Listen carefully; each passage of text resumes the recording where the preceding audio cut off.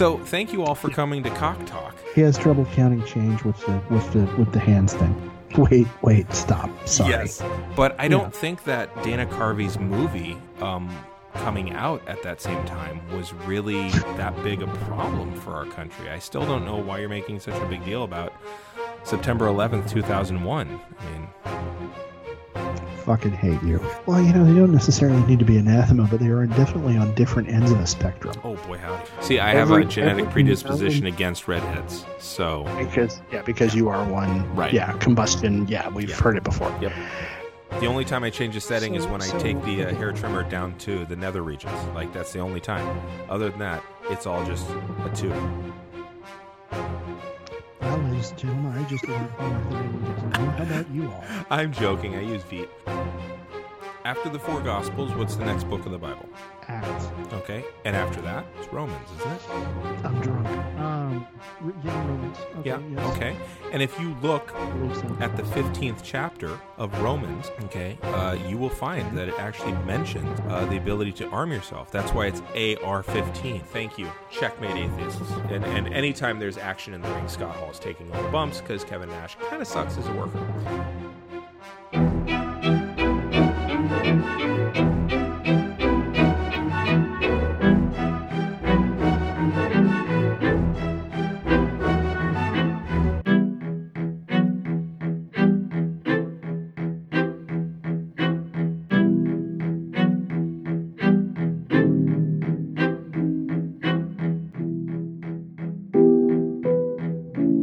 This is a geek history of time, where we connect nerdery to the real world.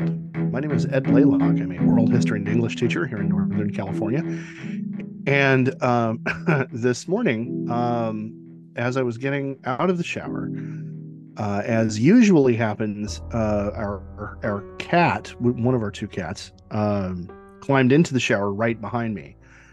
Because for whatever reason, despite the fact that they have a perfectly clean filtered water bowl, like a water fountain that is entirely their own, there is some reason that they crave the experience of licking the water up off the floor of the shower.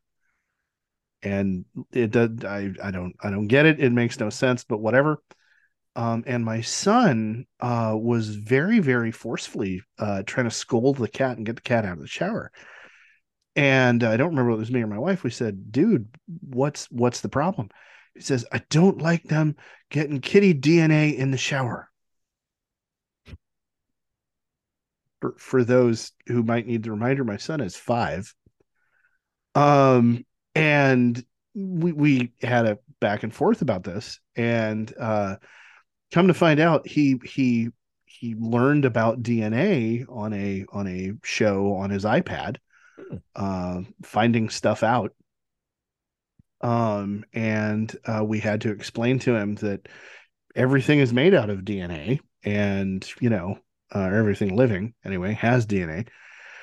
And if he doesn't like cat DNA, we're going to have to get rid of the kitties because there's no getting around that. And come to find out, he doesn't like having their hair on in the shower. Which, okay, I can understand that, but having my son make a bold claim about I don't like there being cat DNA in the shower was a bit we were a bit taken aback. So yeah, that's what we have going on. How about you? Well, I'm Damian Harmony. I am a Latin and U.S. history teacher at the high school level up here in Northern California. And I've got a small twofer for you.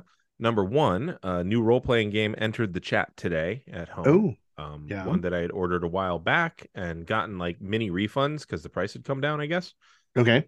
Showed up, and my daughter immediately beelined to it. It's Avatar, The Last Airbender.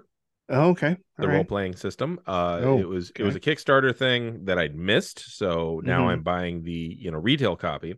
Yeah. Which is a bummer because the dice on the Kickstarter one were amazing. But that notwithstanding, my daughter, I put my kids down before we start recording.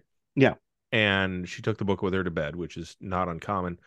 And instead of us playing D&D tomorrow, she's going to run an Avatar game for us. So she has spent the entire afternoon reading the Avatar book. And she came to me just before bed and she's like, "Hey, I need these." Like, she gave me a requisition form of like, I need these character sheets to be downloaded and printed Okay. by the time we play. And I was like, all right, I'll do what I can. All right. But yeah, that's it's wild. It's cool. We had actually come up with our own Avatar world and Mhm. whatnot in 5e. Okay. But this is better because it's Yeah. made Yeah, it's a tailor-made system to match exactly. that universe. So yeah, Yeah. that okay. So I look forward to seeing how the mechanic works. To All be right. honest, Yeah. I know nothing, so I'm letting her teach me the whole thing tomorrow. All So right.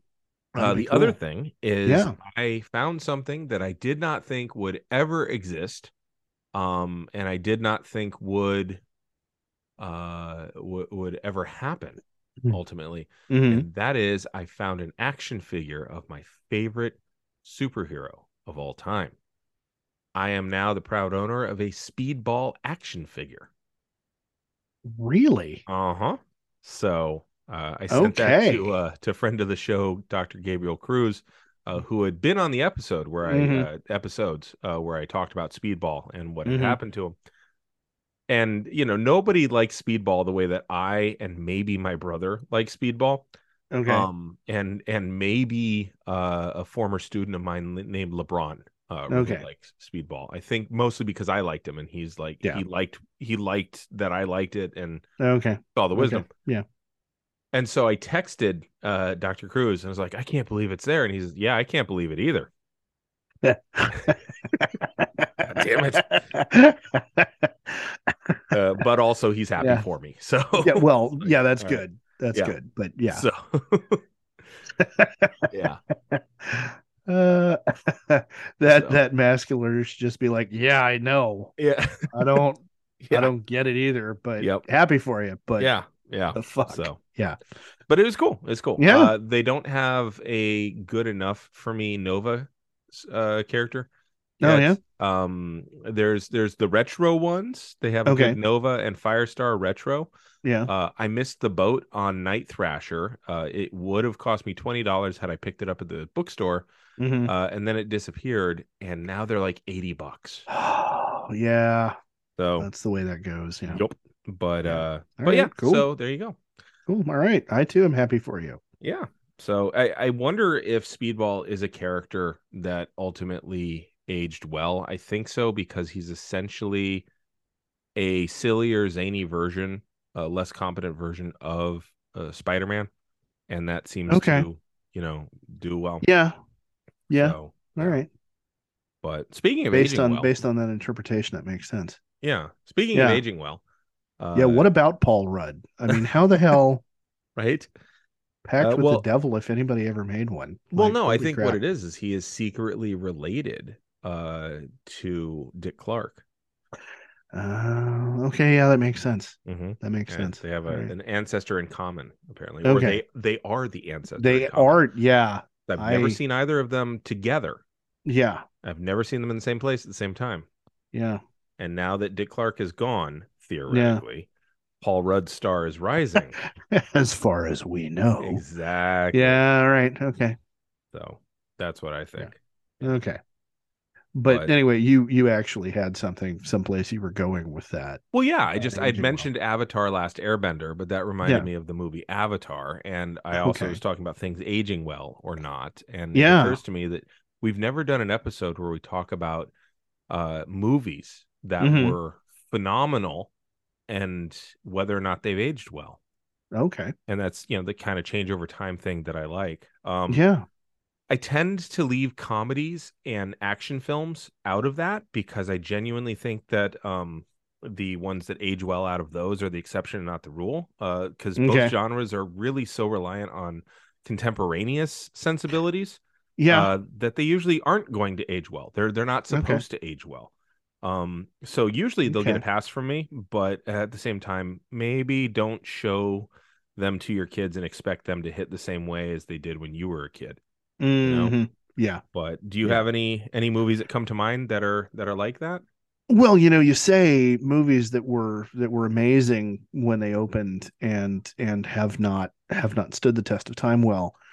And of course, the very first one that comes to my mind is a comedy. Ah, But a couple of others do occur to me. And actually, mhm. I'm going to start with one that is not the first one that came to mind. Okay. And it's actually kind of a twofer. Well, real quick, let's Yeah. give the audience 5 seconds to silently bet on which Oh, one okay. is a comedy that didn't age well that you Okay. think Ed is going to tell us about. And okay, now that you've written it down and put it in your friend's pocket, when Mm-hmm. he says it, pull it out of the pocket, and then you'll Okay. win. You'll win the door prize. So there you go. Okay. All right. So All tell right. me one that did not age well. Okay. So to start with, not the comedy, we'll put a pin in that and hold on to that for a while. Mhm. So, keep that pocket buttoned.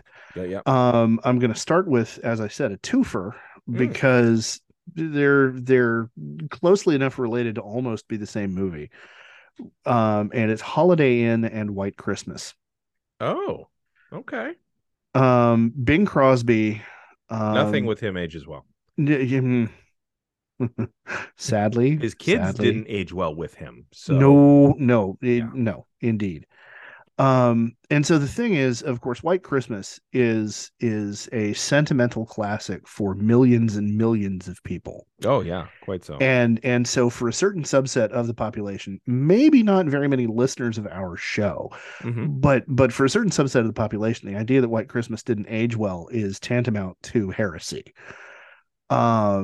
Because look at what it's all about. Sure. It's gathering everybody together for the holidays, and the whole plot line is based around them trying to do something to help out their beloved commander from the war who's fallen on hard times. Hmm. I mean, it's there are some wonderful, heartwarming, great things about this movie, but there's there's one sequence that kind of shoots it in the foot in terms of aging well, and that is the minstrel show sequence.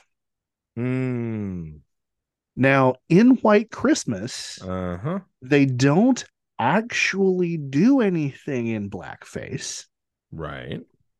but they do harken back nostalgically to how wonderful the minstrel show used to be. Hmm. And no, Bing, I love you. Yeah. I really do. I am a huge Bing Crosby fan. Hmm. And no, man, that why do you got to do that? Now the thing is, here's Freaking the cancel deal. culture, man. I tell you. Yeah, Ruining art. ruining, Everybody's yeah, so totally sensitive. ruining art. Yeah, everybody, yeah. Yeah. Well, okay. And it's interesting to bring that up. Uh-huh. Here's the deal, because White Christmas was made in 52. I didn't Okay. actually look the date up, but it was essentially during, if I remember correctly, it was during the Korean War. Yes, it was. Um, White Christmas, not White Holiday Inn Hmm. was made in the 40s, and Holiday Inn involves a full-blown blackface sequence. Ooh. There is a musical number in which Bing Crosby, Ooh. himself corked up, leads the cast. Just real quick, corked Yeah. up does not mean he stuck a cork up his ass. It means No. that he burnt a cork, and that was And what they used to use, burnt yeah. cork to smear around their faces. By that Yes. time there was actual makeup, but Yeah. the idea was it was like boot black or it was burnt Yeah. cork. Yeah. And yeah. Okay, Yeah. carry on. So he and Fred Astaire, Oh boy. and well, no, I don't think Fred Astaire was one of the performers in the sequence, Okay. because Fred Astaire was the third leg of the romantic triangle. But the female lead, Mhm. and like all of the members of the backup band were wearing blackface in a number about Abraham Lincoln, Oh. because the conceit of the movie was Mhm. that Bing Crosby had tried to leave behind showbiz, but he couldn't quite get performing out of his blood, and so he's running, and in Vermont, which uses all the same sets as White Christmas. uh Does David Bowie come by and they also do some blackface Oh no, together? that was way Okay. later. It was way Okay. later. Although I wouldn't be surprised if parts of that set were also taken I'm from wondering, this. yeah. Like, dude. But the conceit is that he runs this inn in Vermont, but he only has it open for holidays, essentially holiday weekends. Hmm. And they do a themed show based on whatever the weekend was, and for whatever reason, one of the holidays in the film is Lincoln's Juneteenth? Oh, birthday. okay. Yeah, that's an Like, opportunity to, yeah. alongside Valentine's Day, Easter, Christmas. Yeah, but Like, Valentine's Day, Easter, and Christmas, you're not going to have a need for blackface. Lincoln's birthday, you have an excuse to have everybody. and what is Yeah. disgusting to have to say, Fuck. but a true thing, was it was considered its own genre of art. And in fact, it was its own genre of art. There are very specific things. There's usually an interlocutor who's basically translating the mutually incomprehensible dialects of each of the people, so we can all Yeah. take the piss out of that. Yeah. There's all kinds of like conventions and tropes. Stock characters. Yeah, with specific stock names. It's hyper racist. Oh, as yeah. a genre, but it is its own genre. So I could understand them wanting to wedge in that genre in the same way that you're like, okay, we did a jazz number, we did a ballroom number, and now we need a waltz number. Like, Yeah, I could just see them thinking through that and being like, yeah, how long has it been since we've done blackface? Oh, yeah, good idea. How long? Paul. Yeah, we got to do a minstrelsy number. Yeah, right. And as you're talking about the characteristics of minstrelsy as a genre, what strikes me is it is a very much American and very much the dark side of the American psyche response to Commedia dell'arte. Oh, tell me more. Commedia dell'arte is one of the Italian, early, right? Yeah, obviously. And Commedia dell'arte was a genre of performance that was very improvisational and relied very heavily on stock characters. There would be, a young woman and a young man who were in love. There would be the elderly father of the young girl who would get in the way. There would be the fool character, stuff like that. Yeah. There would be all these various kind of stock characters. And the humor would oftentimes veer into the crude because this was a popular form of art rather than an upper class form of art. Right. But everything, if you understood the conventions of the genre, you could start the way that a group of players were doing a scene, and you'd pretty much be able to figure out how it was going to end. Right. But the fun was in which bits they were going to throw in and leave out and how that was all going to work. Exactly. And so in a way, this is American Commedia dell'arte. This is American Commedia dell'arte, and that says some very bad things about our collective dominant culture psyche. So yeah. So that was 1950 something, 52. You said. So Holiday Inn was in the 40s. Oh, okay. White Christmas was, I want to say 51 or 52. Okay. And the thing is, in the intervening less than a decade, it had already become, well, okay, look, we're not going to do blackface because this is just not done anymore. We're not, that's not cool. We can't do that anymore. That's déclassé. Right. So when you make your joke about, oh yeah, cancel culture, can't do anything, like, that's not a new thing, and it's not actually cancel culture. It's us as a society going, growing. You know what? Maybe let's be less shitty. Yeah. Maybe just a little. Can we try? So the thing is, it's a good thing my wife doesn't listen to this podcast, because she is one of those. Neither do you. Yeah, well, yeah, and I knew that was coming. And yes, in fairness, because White Christmas is a staple in our house every Christmas season, and she absolutely loves the film, and she it's a film that she will put on in the background, and there are a number of the numbers in it that she will very clearly be paying very close attention to, and then there's other stuff that's just kind of background noise while she's decorating the house or whatever. And I have tried to have the conversation with her about, I missed the minstrel shows, and it has not yet been worth the uh, conflict for, to have that. I leave the room Sure. when that scene comes on, and the rest of the movie, I love the rest of the movie with my whole Yeah. heart. But You're like just that, like at that moment, you're like, can I get you something to drink? Let me make yeah, a complicated drink. yeah. Tell me, Yeah. I'm gonna go in the other room and find some laundry to fold for Yeah. 6 minutes, because yeah. So yeah, and Holiday, I've basically told her, you're not, no, we're not watching Holiday Inn in this house, because that's, no, I can't Right. even, Right. you know like, no. The wonderfully bubbly comedic bits between Crosby and Astaire are great, hmm but they're not worth that. So just no. So, because I taught blackface, as a subject, not Yeah, as a yeah, yeah, genre, yeah. because I taught about Jim Crow. I taught the kids the origin of Jim Crow, and we discussed blackface in my class, not too long ago. I've done some deep diving into blackface as a genre, and I kind of want to get an episode on here about blackface, but I would rather have an expert do the work, because I'm sure there's a lot that I'm missing. I'm not a theater person. I'm not a dramaturge. Neither am I a history of drama expert. Neither am I black. And I think we need to have two of those three things to discuss it Yeah. on here. So I'm gonna Yeah. start trying to hunt that down. But do you know the most recent um blackface performance in mainstream media?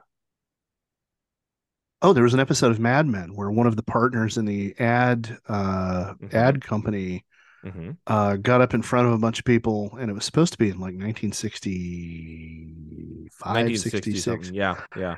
He sang and My he Old got up. Kentucky Home, right? Yeah, yeah, Yeah. and everybody was kind of politely, kind of golf clapping, because he was the owner, one of the owners of the firm, but it was very clear everybody was appalled, and his much younger fiance, if I'm hmm remembering the plot line right, just like fucking walked out.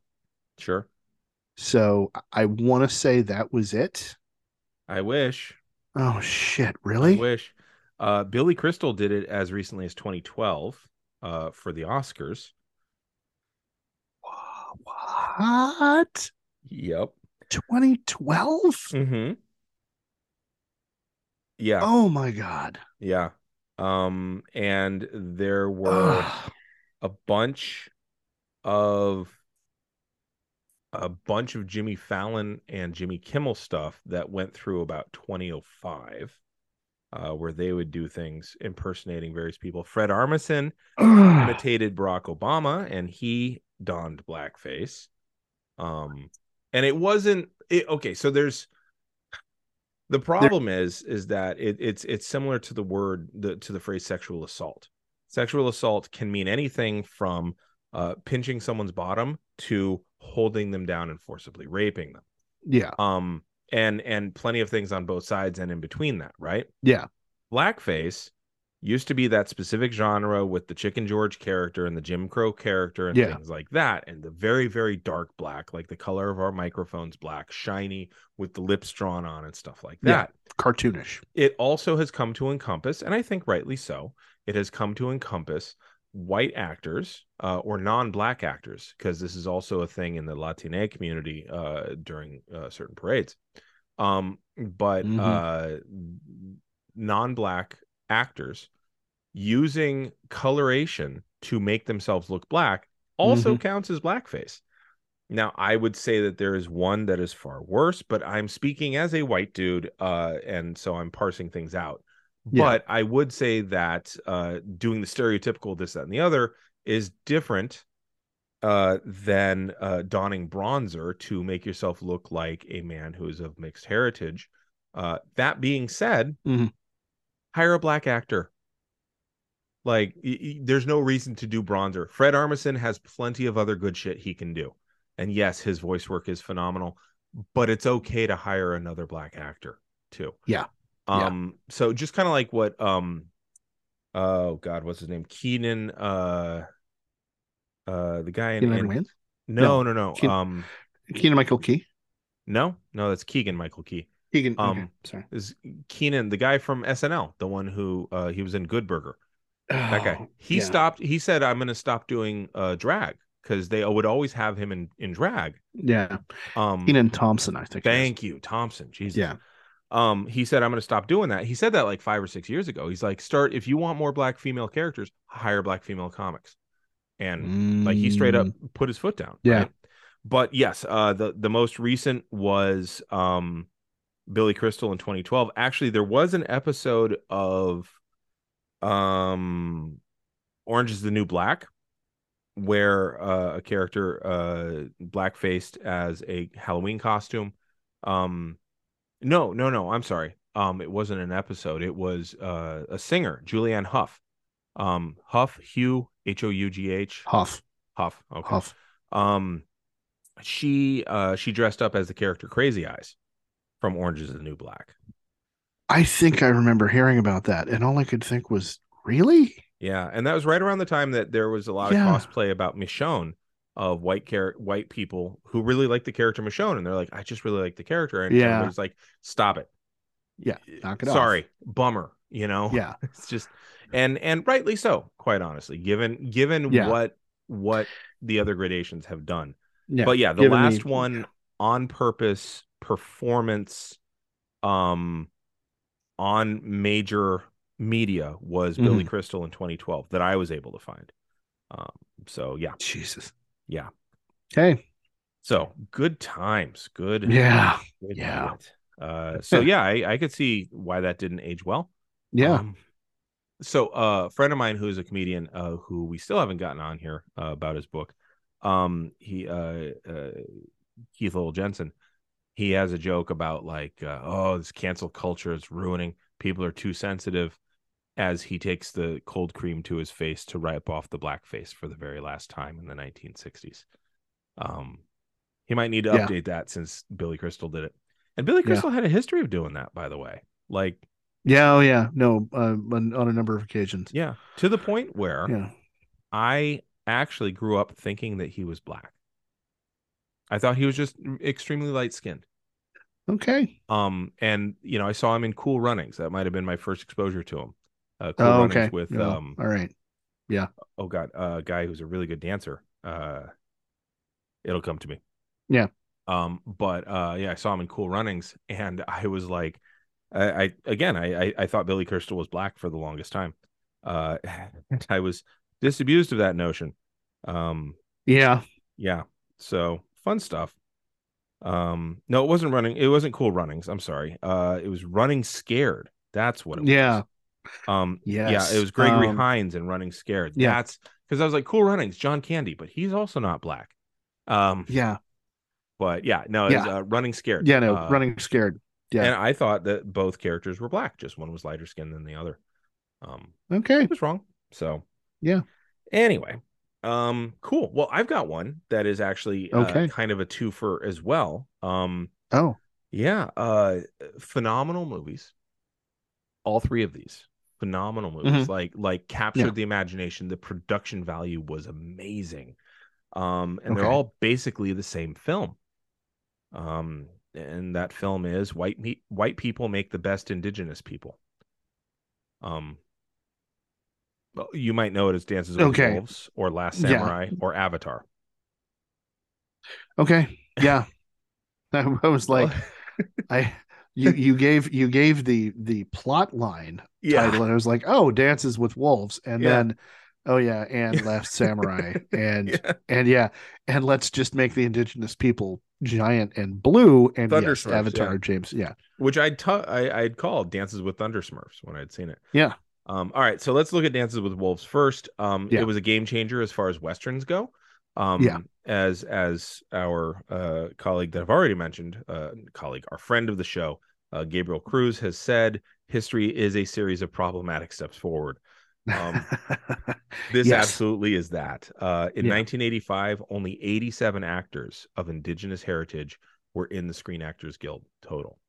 In 1993, the number was 436. All right. Wow. This movie is very much a part of why that happened. Wes Studi, the Cherokee actor who's been in over 100 films, he played one of the Pawnee in the film. Yeah. Okay. He said that Dances with Wolves broke things open in a lot of ways. And according to him, quote, it set a new standard. It set a standard followed by many films afterward that dared to look into what made Indians tick. No more wooden Indians. And I think that's pretty accurate. I mean, you had internal lives. You had people that were not just a cardboard cutout menace, the zombies in the background kind of thing. Yeah. A third of the movie actually was spoken in Lakota with subtitles.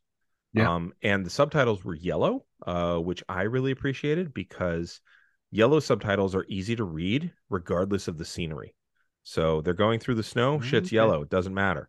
Whereas if you have white subtitles, it's hard to understand and read. You go across a computer console and the subtitles are white and you miss what some of the words are. Like, this is one of those things, like, we did it once, proved that it could be done, and then decided never to do it again. Yeah. So, yeah. Now, there are some problems with the Lakota spoken, but still, the movie had a significant portion of screen time with just Indigenous people talking to Indigenous people and not about the white people. Yeah. And Dances with Wolves absolutely approached doing a better job of centering Indigenous peoples in a Western, which is something that until that point had not really been done. And they did it in the most responsible way that they knew how, so problematic steps forward. They hired cultural consultants and they made a genuine effort at understanding Lakota culture. Now, this doesn't mean that it didn't piss people off. For instance, people of the Comanche tribe were bothered by this because it was originally a story about Comanche. But the Pawnee were pissed off about this because they're like, hey, we weren't the oppressors. The Sioux fucked with us. Yeah. Can we maybe analyze which side we're picking in this particular non-white people fight? Like, but the reason for the shift actually from Comanche to Lakota was essentially geographic. New Mexico didn't have enough buffalo to film the herds. Whereas and they couldn't find that many people to teach them Comanche language.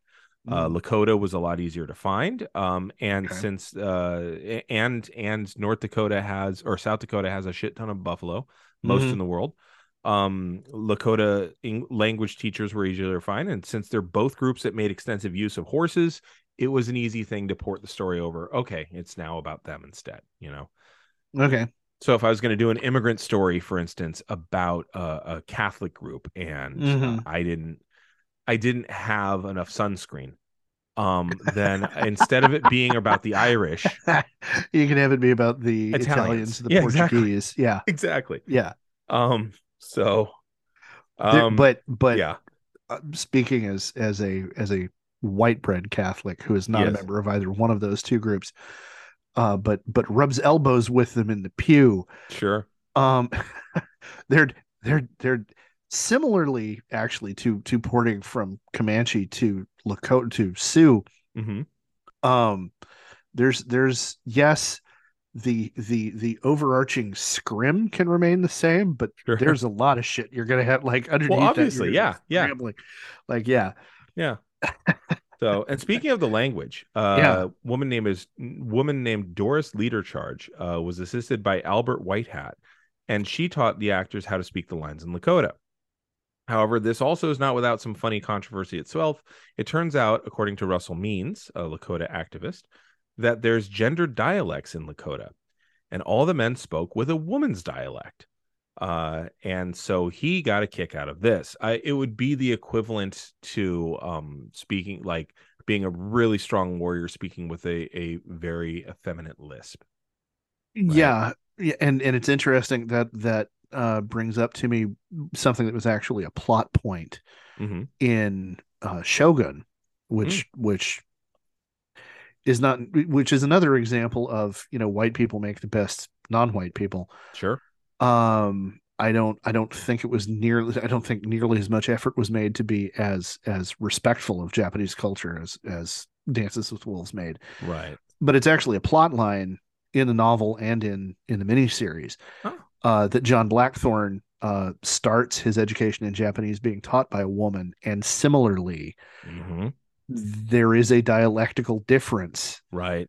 And the samurai warlords he's dealing with are intensely put off at first. Yeah. Until it gets fixed.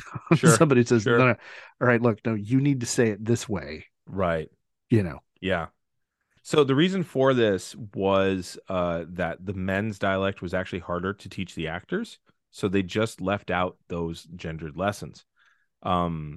Anyway, all of this is garnished to the biggest issue. Despite these steps forward, now remember, Westerns usually had the indigenous people as your generalized background menace to the white folks, or comical inserts in a John Wayne movie like Chief Ironshirt.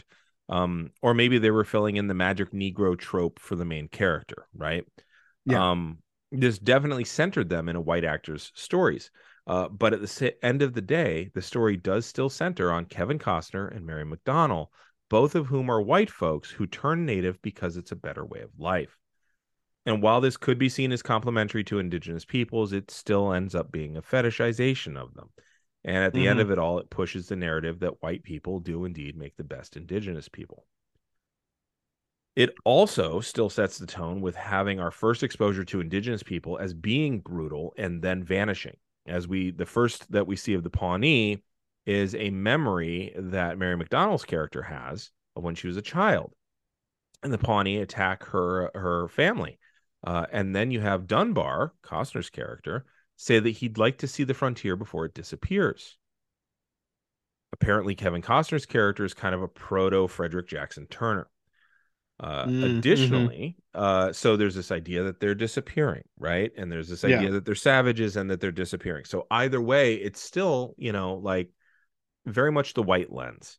And additionally, the Lakota are depicted as being unable to defend themselves from white settlement. And they're only able to save themselves from extinction because of Dunbar's help. And at the end of it all, he sacrifices himself in their name so that the Lakota can survive. So when I say white savior stuff, I mean complete with the whole martyr complex. So that's that version of the movie. The next version of the movie happens in Japan at roughly the same time, interestingly.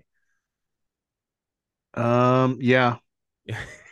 Like it's 10 years later in terms of filming, but it's roughly the same time. 12 years later, Tom Cruise plays a drunkard, out of hope army officer who ends up living with a community of people foreign to him in their own place and becomes one of the best of them that ever lived. And interestingly, you had Wes Studi talking about, this movie that I've been a part of has really kicked open some doors and has done some good stuff. Ken Watanabe said basically the same thing. He stated, quote, "I just thought we had the opportunity to depict Japan in a way that we were never able to before. So we thought we were making something special." So I just want to cut in. It's Ken Watanabe. Sorry, Watanabe. That's literally a spelling error on my part. Okay. All right. Just because I'm a huge fan. I'm a huge fan. And I would like to get people's names right. So yeah. And again, it's a very similar vibe. They're depicting a much more historically accurate society. That said, they get plenty of it wrong. The movie highlights all the samurai who resisted and ultimately died in the attempt at an actual battle that did take place, ignoring broadly that the samurai mostly did adapt to an urban lifestyle. And as a class, they became very important in the modernizing Meiji era. And there was actually a French soldier who aided in this fight, but not like this. By the time of the Satsuma Rebellion, he was long gone. His name was Jules Brunet, and he helped a separatist rebellion in Hokkaido, which ended in time for him to go back home and fight in the Franco-Prussian War in 1870. Anyway, back to the movie. The American soldier who knows how to use a saber from a horse and a gun is there to instruct the government on how to fight the modern way. Cool. That's actually somewhat historically accurate. The Meiji era opened up Japan and got experts from all over the world to help figure shit out and modernize Japan. But then he gets captured in a battle by the noble Japanese samurai clan who take him back to their home because one of them had a vision about him. He dries out from being a huge drunkard, and he spends a long time being boorish and shitty amongst their polite, tidy community. Eventually, he learns their language. He falls in love with the woman whose husband he killed in combat, and he learns the ways of the samurai. And after like 6 months of training, he's able to best the swordsmanship trainer in 3 moves. Okay. White people really do make the best indigenous people. Okay. So, yeah. A couple of things. Sure. First, just because it was bugging me. Uh-huh. The Satsuma Rebellion specifically took place in 1877. Right. And Dances with Wolves is roughly contemporaneous, 1863-64. As far as we can figure out, Dances with Wolves, he's wounded in the war, in the Civil War, but then years winds up getting sent west. Right. Oh, okay. Yeah, I don't know how many years. Okay. Yeah. So not it 12. I will give you that. Yeah, it is. But it is still roughly contemporaneous. And the American Civil War, in both cases, plays an interesting framing function. Yeah, it burns out both guys. Yeah, it wounds them both deeply. Like wounds them physically both and spiritually. Right. And what we have involved is a fetishization of non-white culture as a spiritual thing. Yes. So the role of magical non-white person in both of these films gets played by an entire civilization. Right.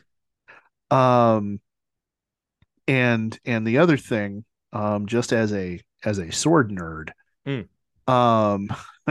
it's offensive. Like it's part of the reason I have never actually been able to watch the movie. Okay. Even though there's so many things, like I'm a huge Ken Watanabe fan. Sure. And Billy Connolly. And there's so many things in that movie that are awesome. And it's about the Satsuma Rebellion and like for the historian in me, rising up against the shogunate, and squirting juice in the eyes of opposing soldiers, really just grinding it in there. Yeah. So, it's got appeal. It really does. Oh, my love of the orange stems from the top. I don't know. Nice. I'm amazed you don't spend more time navel gazing about it. It's what they featured it in a few pulp novels. Actually. Okay, good. But there's so many things in that movie that like most of my friends look at when I say, yeah, I've never watched it. Most of my friends look at me, you? Right. It's a samurai movie. It's a samurai. How the hell? And I'm like, no. I found out before I even tried to sit down to watch the film. I found out that no, Tom Cruise goes and learns, how to handle a samurai sword in 6 months well enough to defeat somebody who's been doing it literally all their life. Who's been teaching the clan. Yeah. Who is the master swordsman of his household. Yeah. No, sorry. Can't do like there are a great many things I am willing to suspend disbelief on. Sure. That simply is not one of them. Oh, and every martial artist I knew was like, what the fuck? Like, I will say this. I said this at the time. At least he has a history of martial capabilities with a blade. Yes. So you could. It's stretched. It's really thinly stretched. But it's a one-handed blade. I agree. Like there's so many different things. Yes. Yeah. The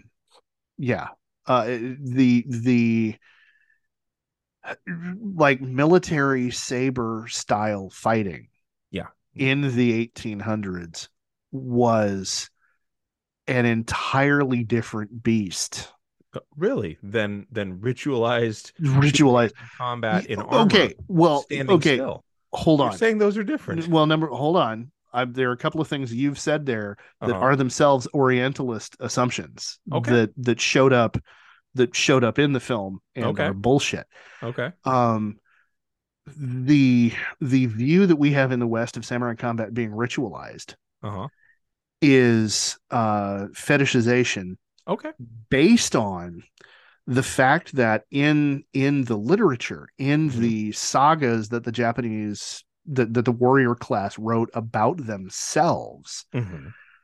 it always was ritualized. But then you think of Le Chanson de Roland, think of the jousting stories or the fighting stories out of the Legends of King Arthur.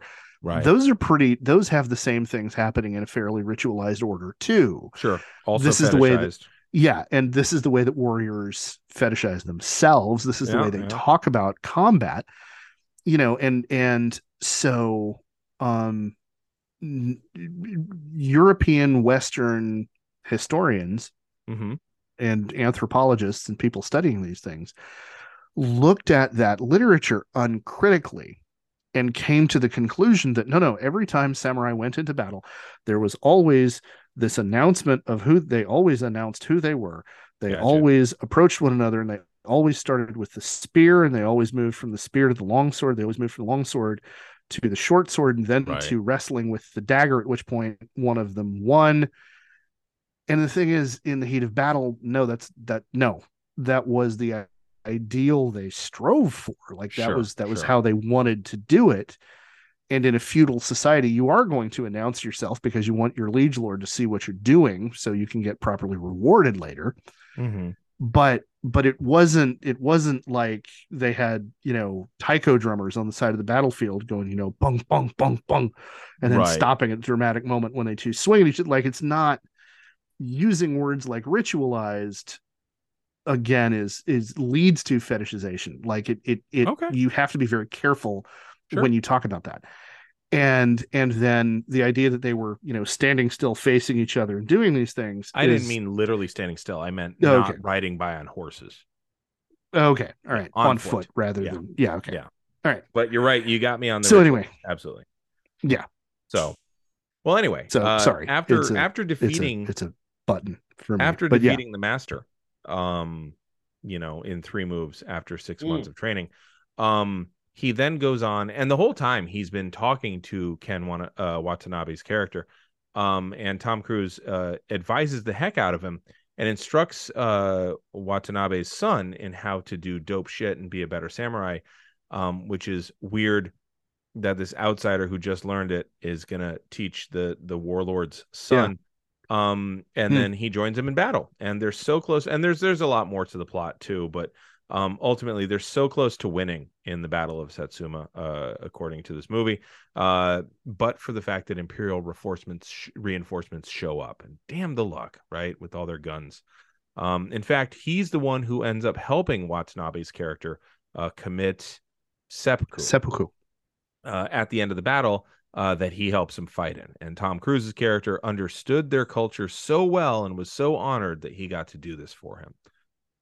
Once again, it definitely put a lot of Japanese actors on the radar, right? Watanabe was nominated for an Academy Award, in making him the fourth person of Japanese heritage to be honored in that way. But also the lesson of loyalty, courage, resilience of both Tom Cruise and Ken Watanabe so humbled the Meiji Emperor that he ends up rejecting the tentacles of American arms manufacture. If it weren't for Cruise and Watanabe's man crush on each other, things would have been less secure for Japan. That's the movie. Yeah. Yeah. Yeah. Yeah. Which it is kind of funny that, like, the movie is highlighting, like, yeah, the military industrial complex, bad idea, even back then. Which brings me to Avatar Dances with Thunder Smurfs. So Also known as Fern Gully with heavy ordnance. Yeah. Can't you feel its pain? Without Tone Loc. Yeah. But with Michelle Rodriguez dying in it. So, like, Yeah. Actually, I don't know if she dies in it, but it's funny. It's this movie is such an interesting movie, because it set the record for box office until I want to say Endgame came out. Avengers Endgame. Yeah, I think you're Might have right. been, or it might have been The Last Jedi. One of the two, or The Force Awakens, rather. But I think it was Endgame. Yeah, it set the record until Endgame specifically stayed in the theaters long enough to outstrip it, right? Yeah. Yeah. Um, and it is a thoroughly and it's a gorgeous movie. I mean, it's visually stunning. It set a new standard special effects wise, and it is also a thoroughly forgettable movie that has left zero fucking mark other than the receipt on most people's minds. Yeah. It's weird. So Yeah. Sam Worthington plays a paraplegic soldier. So now that's 3 soldiers who are in significant ways handicapped. Dunbar had almost lost his leg. Algren was suffering from night terrors and PTSD and medicating that with alcohol. And Sully is paraplegic. Mm-hmm. Anyway, when his brother dies, the other 2 also suffered tremendous personal loss as well through their military brotherhood.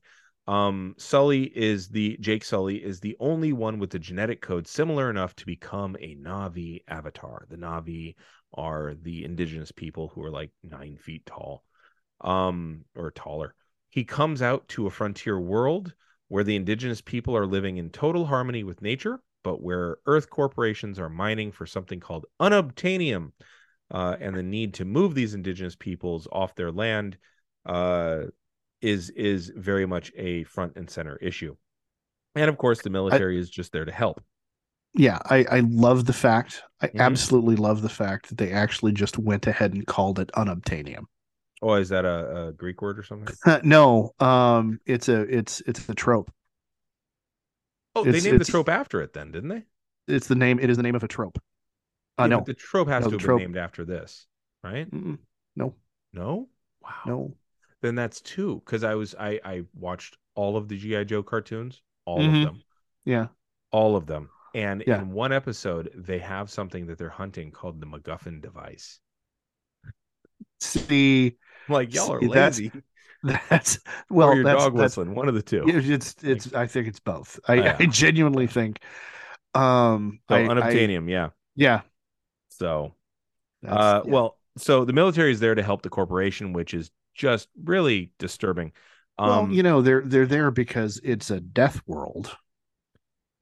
I mean, ostensibly, it's a death world. Humans can't breathe the air there. They have to have canisters attached to them and masks on and stuff. What's interesting also is that Stephen Lang, the guy who played Ike Clanton, actually, Stephen Lang is in it. He is kind of the guy in charge of the military there, and he is deeply scarred physically. Like all the people who do bad shit are physically scarred. So also that trope. So at first, Sully doesn't really endear himself very well to the native peoples, but he does have that fighting spirit.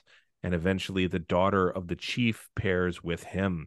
And then he learns the way of the Na'vi while trying to balance that with his duties to the military.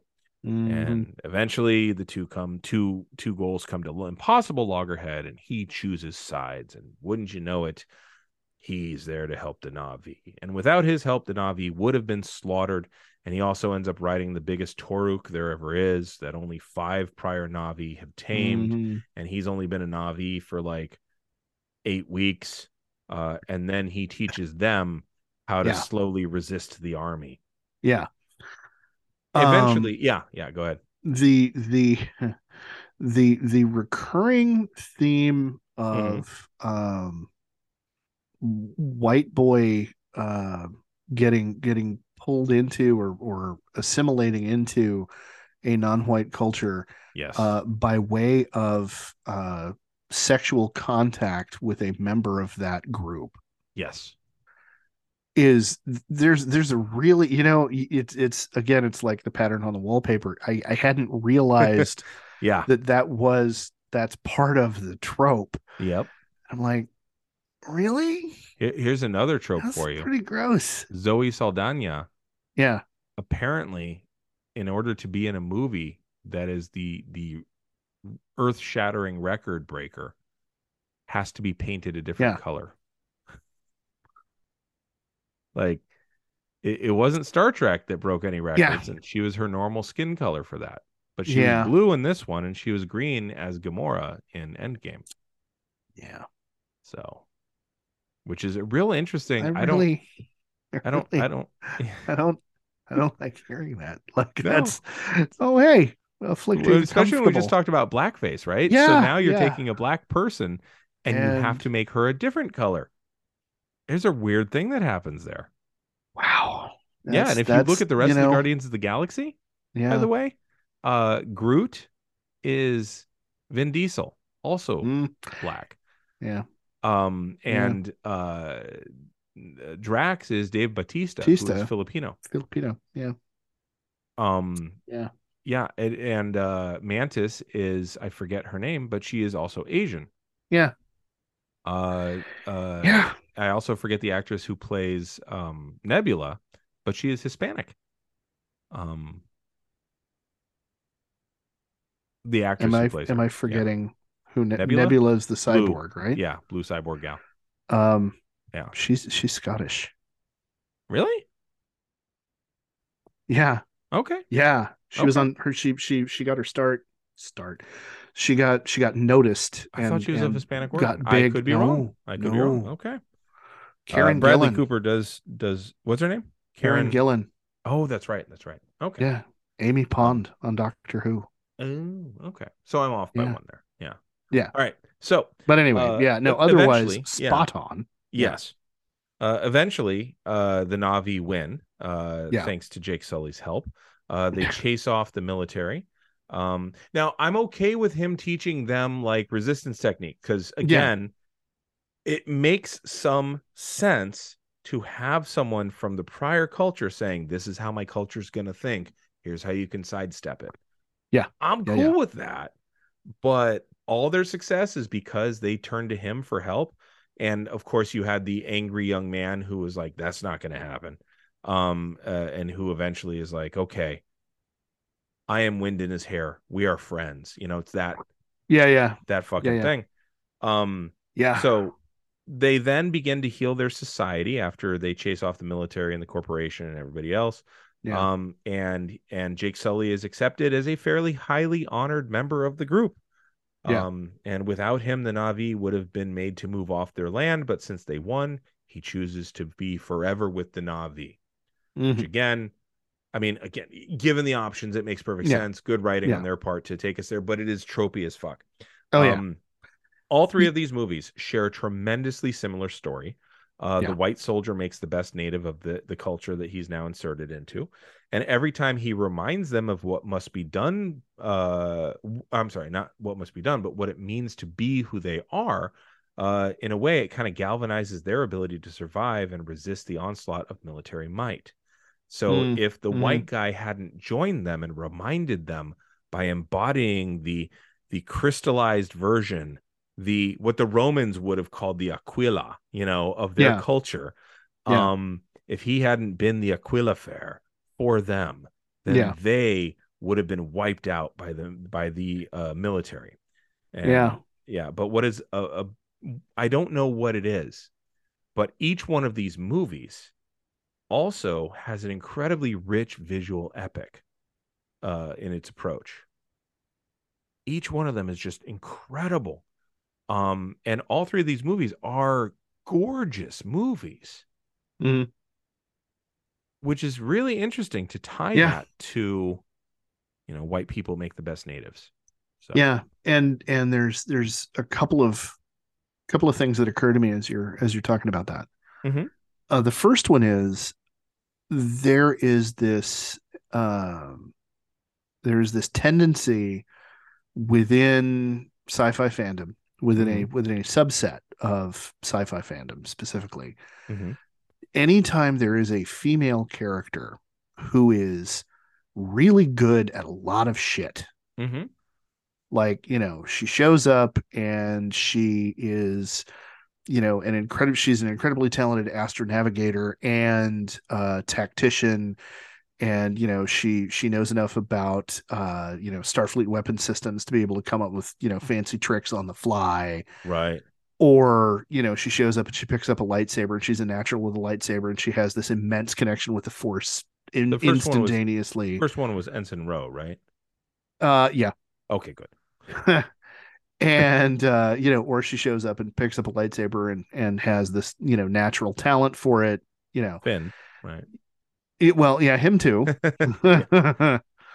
But yeah, Uh, Ray. Yeah. but Ray, anytime it's a female character who shows up and is the hero, Mm-hmm. there's this accusation of, oh, it's such a Mary Sue, Yeah. which when I get around to talking about fanfic, Oh, I look forward to that shit. that's where that comes from. Yeah. And it was actually originally an accusation made by female writers of fanfic at one another, Mm. but but has been latched onto by, you know, And made shittier by. asshole misogynists. Yeah.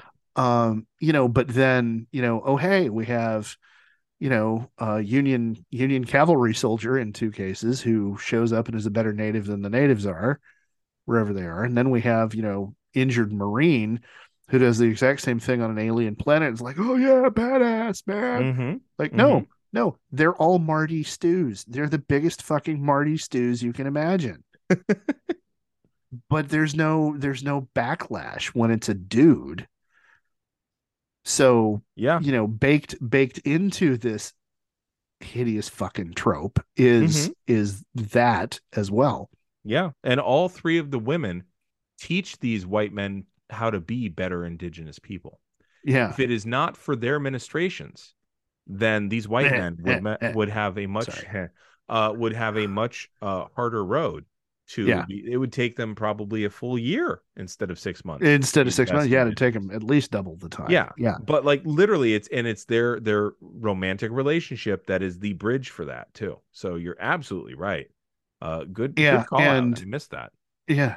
Yeah. And also mentioning the romantic relationship being a thing. This was not my other thought originally, but that twigged something.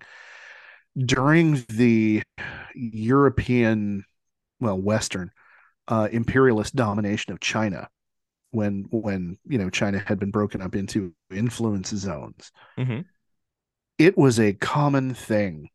Certainly amongst European circles, less so with Americans because of our Puritan heritage. But when men from Europe went to China, they would learn.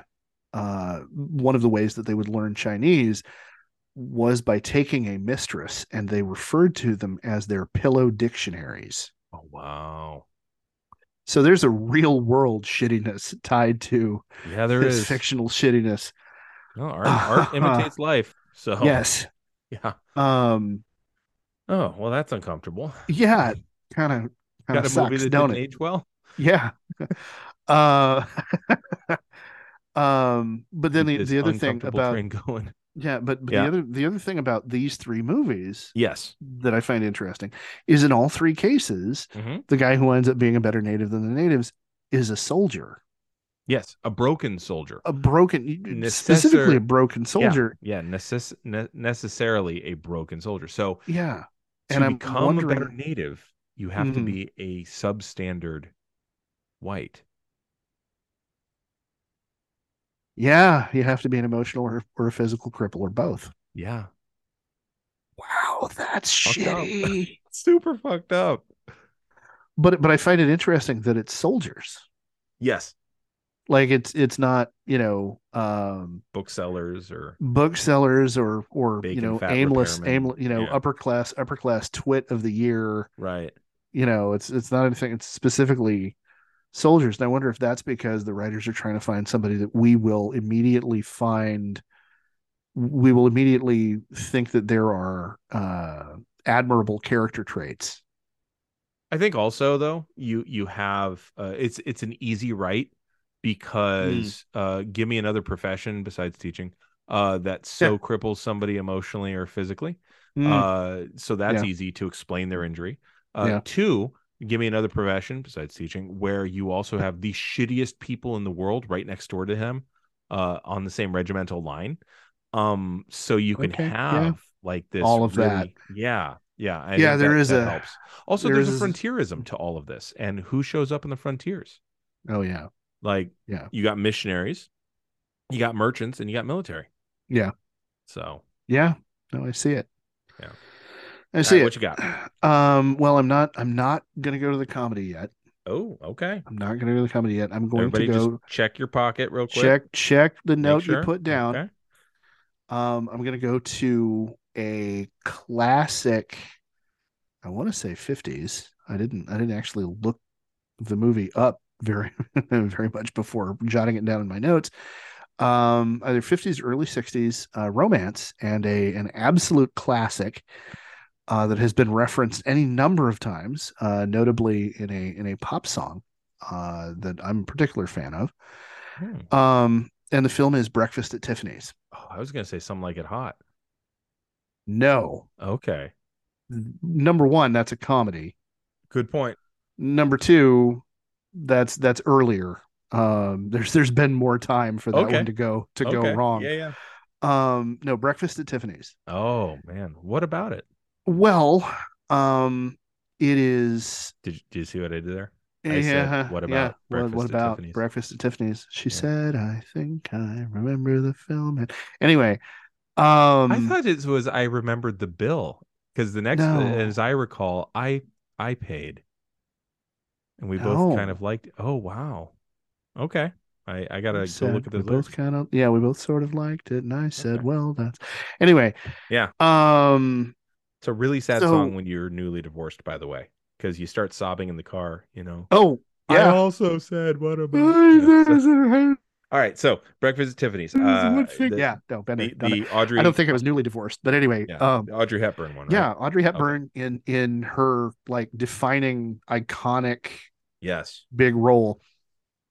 And number one, the plot line is about the sensitive writer boy, who's the gigolo, who winds up rescuing the girl he's in love with from being a sugar baby or sugar, Sure. So, there's kind of this he saves himself by saving her, but there's not a whole lot of it's not like he really needed to be saved based on the way the film like the film doesn't really emphasize him. He does have a moment of turning around to his sugar mama and saying, no, you know what, I don't need you, I can be a writer on my own, right? And then he goes to rescue Audrey Hepburn. By the way, romantic lead played by a very young the male romantic lead played by a very young, the guy who played Don Knotts. I can't even be mad. No, George Peppard. Oh wow, okay. Yeah. Wow. Oh, that's right, because she teaches him how to make Spanish custard, and he's just like, I love it when a flan comes together. Yeah. Fuck you. No, it's because he so anyway, there's those two older women, and he said, I love it when the grands come together. Oh. Okay. So there's the innate, of its time sexism. Oh yeah, involved in the romantic plot line. But the really egregious part, the part that's just like literally the part that you're talking about, is this where the guy is like, come on, I took you to dinner, don't I get to come inside now? Like they have that conversation. That's there. There. Oh, right. But that's not. No. Yeah. Literally, the first time I watched this movie, fact that's not the terrible part. Yeah. Is really something. Yeah. No. The first time I saw this movie was with my first wife, who was just like, no, you got to see this. You got to see this. This is a classic. Oh my God, I can't believe you haven't seen this. All right. Okay, fine. And kept waiting for Mickey Rooney to show up. You're like, where is he? Where is he? Yeah. He's going to be great in this. Yeah, and then Mickey Rooney shows up, and holy shit, he's in Yellowface playing the worst. Yes. I mean, perverted, the most egregious, horrible Japanese stereotype character that I have ever seen on film. Yeah, and I mean, like, the Japanese officer characters in World War II movies, I was educated in your country at UCLA is less offensive. Quite so, yeah. Is less offensive Oh, yeah. than Mickey Rooney with a pair of Coke bottle lens glasses. Yes. With his mouth all screwed up and buck-toothed. He's got buck teeth prosthesis. Oh my, just holy shit. Like, yeah. I was probably 23 or 24 when I saw the movie the first time. So this was 20 plus years ago. And then it was enough for me to go, I don't know if I can keep watching this movie. Like, this is just bad. Oh, yeah. So yeah, but there are so many other things about it that are amazing. And Audrey Hepburn, of course, is just luminous on the screen. Sure. George Peppard is his usual, like, how are you, this charming self, right, throughout the entire film. Yeah. It's really clear that most everybody involved was having an awful lot of fun. Yep. Which always helps.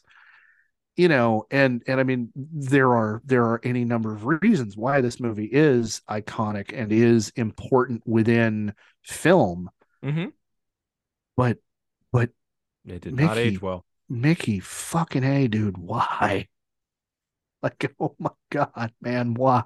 Oh, wait. Not just him, but whoever wrote the script, whoever did the directing, whoever did the casting. Like, no, you're right. No, yeah. Everybody's complicit. You're right. Shit. You're right. I know. Don't lay that at the very small feet of Mickey Rooney. Ooh. So. Hey.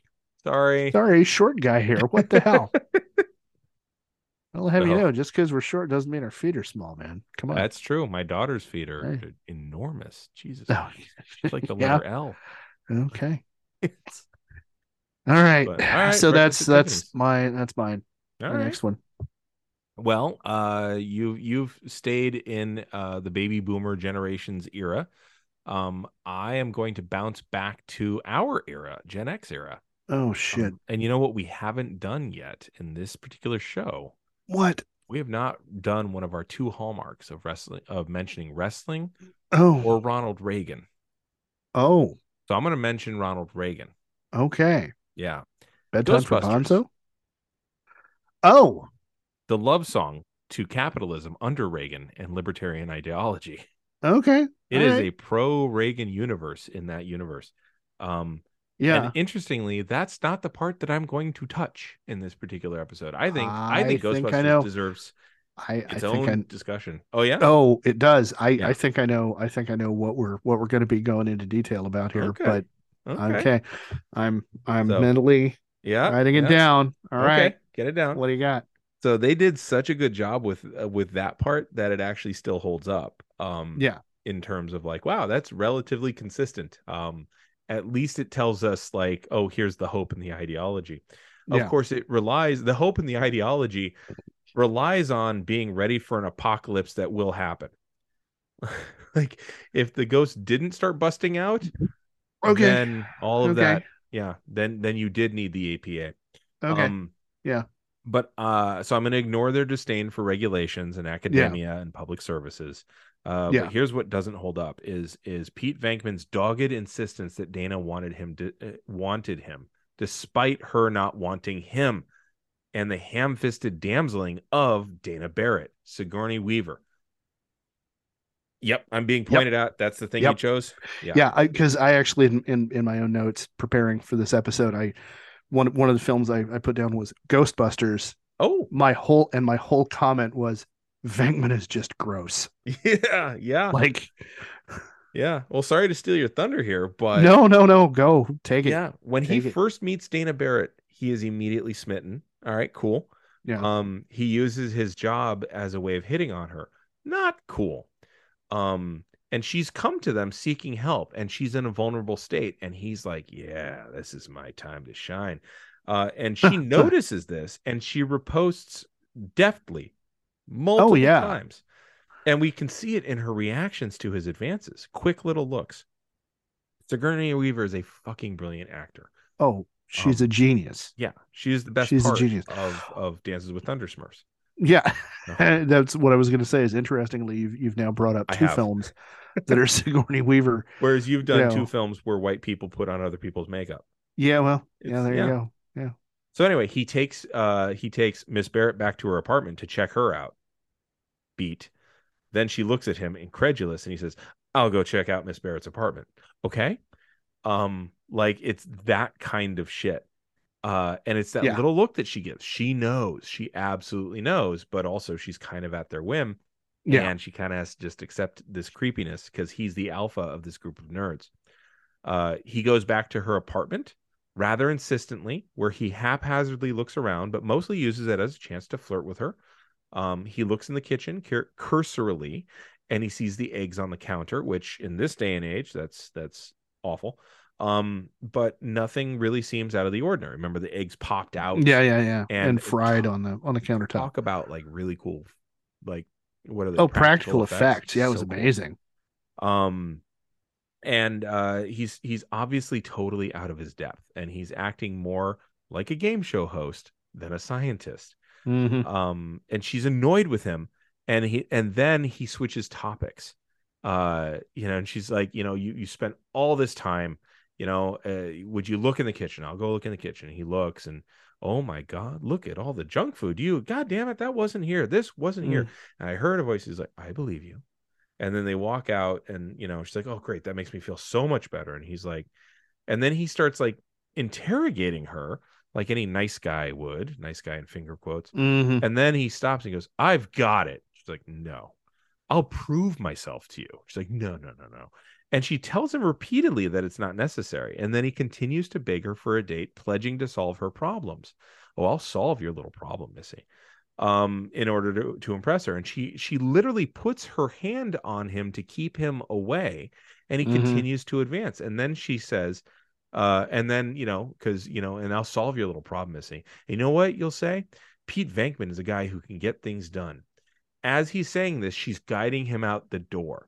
I wonder what makes him tick. And she says, I wonder if he'd be interested in knowing what makes me tick. Right. And she's like absolutely doing the emotion work that women have to do for shit like this. I bet you're going to be thinking about me after I'm gone. I bet I am. And right before she can even lock the door, like he leans back, he opens it back up and leans in and goes, no kiss. And then she like face palms him. And then, so, it's the 1980s. So that's cute and charming. But dude, this is some invasive ass shit right here. He's there as a contractor to do an initial assessment on a job, and he spends the whole time in her living space making her feel uncomfortable. And the thing is, the movie plays this as charming despite her refusing his multiple annoyances. And then this all breaks her down. Eventually, the Ghostbusters have a string of successes. And after this, with them being in the news and her laughing at them and their escapades while chopping vegetables in that same kitchen, in fairness, you only get one kitchen. So, yeah, you're going to have to do the work in it. Yeah, you're going to have to be doing that. Venkman meets her outside of her work. No phone call?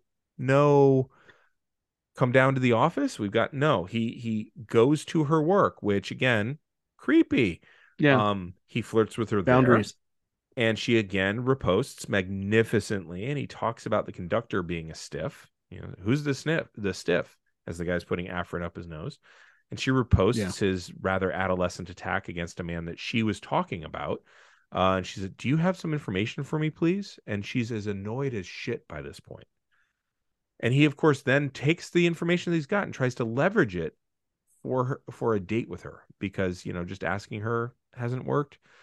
So, and he never really asks her either. And she tells him, no, why don't you tell me now? Because he's like, well, I'd like to tell you over dinner. Why don't you tell me now? And he relents and tells Barrett about Zool, whom he has discovered is an associate with an ancient Sumerian god of destruction, Gozer. And of course, he pretends not to be able to read the word Hittites, which forces her to come into his proximity to read it. It's like, oh, what's that word? Hittites. But that notwithstanding, Venkman tells her that he'll go over it in more detail over dinner. And finally, she agrees to a date after he breaks down all of her defenses. After that, the movie damsels her pretty quickly, and the rest of the movie is him trying to rescue her, and he successfully does so, and they share a kiss as the credits are appearing. But this movie is a fantastic movie. The visual effects are amazing. The practical effects are terrific.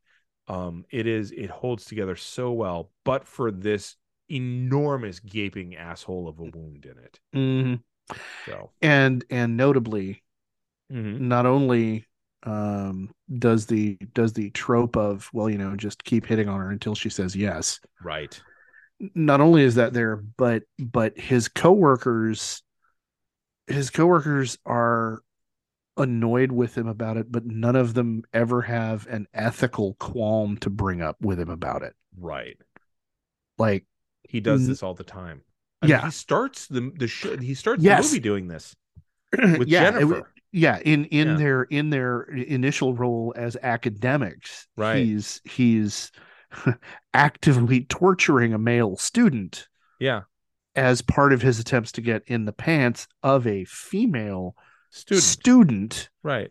Who's, I mean, let's be generous and say she's 20. Yeah, I was just going to say. Bill Murray at this point was, twice 40s. her age easily. Yeah. He's doing a version of the Milgram experiment, actually. Yeah. So, yeah, and shocking the hell out of a guy. You can keep the $5. I've had it. I will, mister. I'm sorry, Jennifer. That's the kind of response you're going to get from people with your gift. Do you really think I have it, Dr. Venkman? You're no fluke. It's like, oh, Jesus Christ. Yeah. Yeah, you're right. They absolutely don't ever chastise him for it. Yeah. They just kind of, they share a look looking to each other. There he goes again. So, yeah. So yeah, that's one that didn't age well. What do you got? No. All right. So everybody go ahead and unbutton that pocket. Yes. Unbutton that pocket. Unzip that fly. Oh. Let's not go that far. And like the idea that people are doing that to our podcast, I think that's wonderful. Good for them. Yeah, okay. Yeah, all right. Cool. But if you wrote down the Mel Brooks epic Blazing Saddles, then you win the no prize this evening. There you go. Because here's the thing. This movie proves what I said at the top, by the way. Yeah. Well, yes. At the time, it was brilliant, and it does not age well. It does not age well at all. If you sit down to watch it now, Gene Wilder's performance is incredible. Yep. I want to say it was Gene Karras playing Mongo. Alex Karras. Alex Karras. Yeah, Alex Karras as Mongo is hysterically funny. Oh yeah. And Cleavon Little is so like good. He owns this movie. So he totally owns this movie. And I think it is important to note that as the audience, if you're paying attention, you know that the target, the person who's being punched at, is not the Chinese people or the black folks or the any of the minority groups that are depicted in the film. Right. It's the town of the Mormons. Racist. Yeah. Ooh. They're all named Johnson, for Christ's sake. Yeah, well, expect, you're not wrong. But but yeah. Yeah, the targets of the punchlines are the idiotic racists living in Rock Ridge, right? Yep. And so a peaceful town called Rock Ridge. Yes, a peaceful town called Rock Ridge. Yeah. But did you have to use the N-word quite so much, Mel? Like 127 times or like the number of times there are so many bits in this movie that did not have to be unwatchable. Right. 40 years later, if you had just not used that specific word. Like if you'd found any other way to do it. I mean, the bit where they're doing reconnaissance on the bad guys by dressing up in KKK robes. Mm-hmm. What's your crime? God. Stampeding cattle? Yeah. That's not much of a crime. Through the Vatican? Kinky. kinky sign here. Like, that's, oh my God. Yeah. But, no. And the sequence where it's all the cowboys sitting around a campfire and it's just it's a single take, one Oh, just all the continuous farting. series of fart noises. Yeah. Like, yeah, I get that that's not classy, but even thinking about it, I'm having a hard time Oh, it's maintaining my funny as hell. composure. And when it's on the screen, I disintegrate. Like, I fall apart. Oh, yeah. But it's just you can't even show the TV edited version of this film Well, I mean, it wouldn't fill a half anymore. an hour. It would fill Yeah. like you could show that and the TV edited version of like Basic Instinct, and Yeah. you'd still need to fill in like 15 minutes of 15 time. minutes. Yeah. Yeah. Yeah. In a half an hour. Yeah. Yeah. And the whole subplot with I feel so bad. I'm forgetting the actress's name. Lily von Shtupp. I can remember the Oh, character's Madeline name. Kahn. Madeline Kahn. Madeline Kahn's character switching sides, like going from Yeah. working for the bad guy to working for them, all because of spending the night with Sheriff Bart and It's Twoo. it's Twoo. Like, I mean, Here's the thing. What have I always said about satire? Satire has a shelf life of half of a generation. yeah. This is remarkably coarse and broad and brilliant satire Yeah. from 1974 or 72. I forget which. But Yeah. I mean, shit, it was I written, think you're right with 74. It was written by Brooks and Richard Pryor. Yeah. Like it is written by guys who are taking the piss out of society. Oh yeah. And that's not why it's funny anymore to people. Yeah. Like and like talking about Richard Pryor, this isn't a movie, but the skit that he did, I want to say the only time he was on Saturday Night Live with him and Chevy Chase, where where they do the word association. Yeah, word association. Yes. Honky. Dead honky, Right. Like that is house stick, like unbelievably cutting satire, and it's goddamn funny. And there's no way on earth, because even though it is satire, it is offensive. Yeah.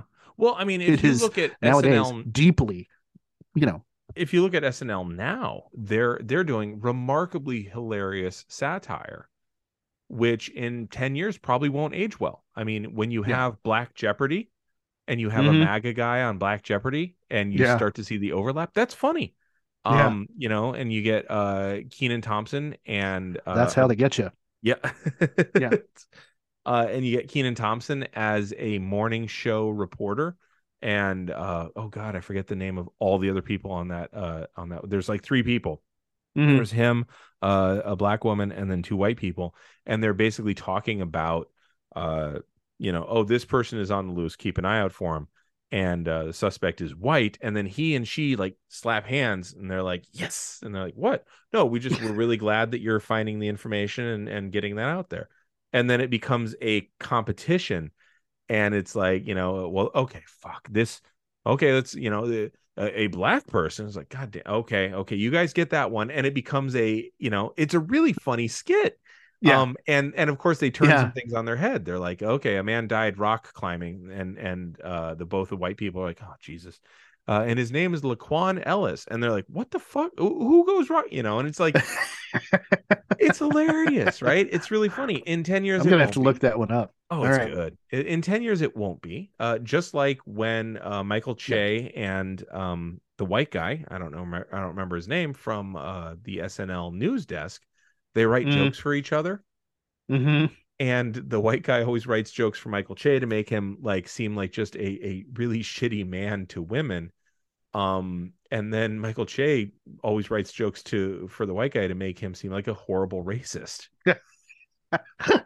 And they don't see them until the show goes up. They don't see them until they're on the cards and they have to read the cards. Oh, man. It's such a good conceit. It's so funny. and it will not be in a good 10 to 15 years. Yeah. So, yeah. All right. But yeah, this is a fantastic satire that Can't. Yep. It's yeah. Can So you yeah, even say what your favorite line is, or is it too charged? the little bastard shot me in the ass. It's a really Is good one. is It's a little bastard shot me in the ass. is Yeah, it is a good one.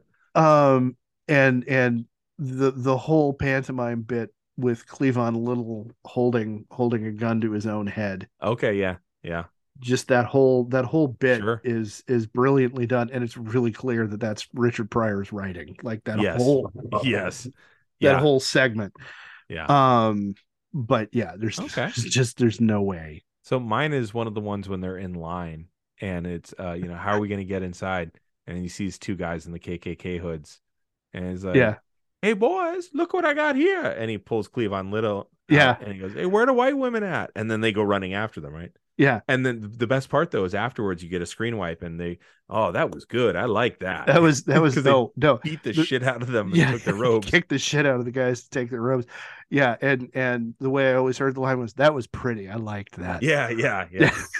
And then the other God, there was another one that was just, I love those throwaway line type jokes. But oh God, what was it? It was it'll come to me later.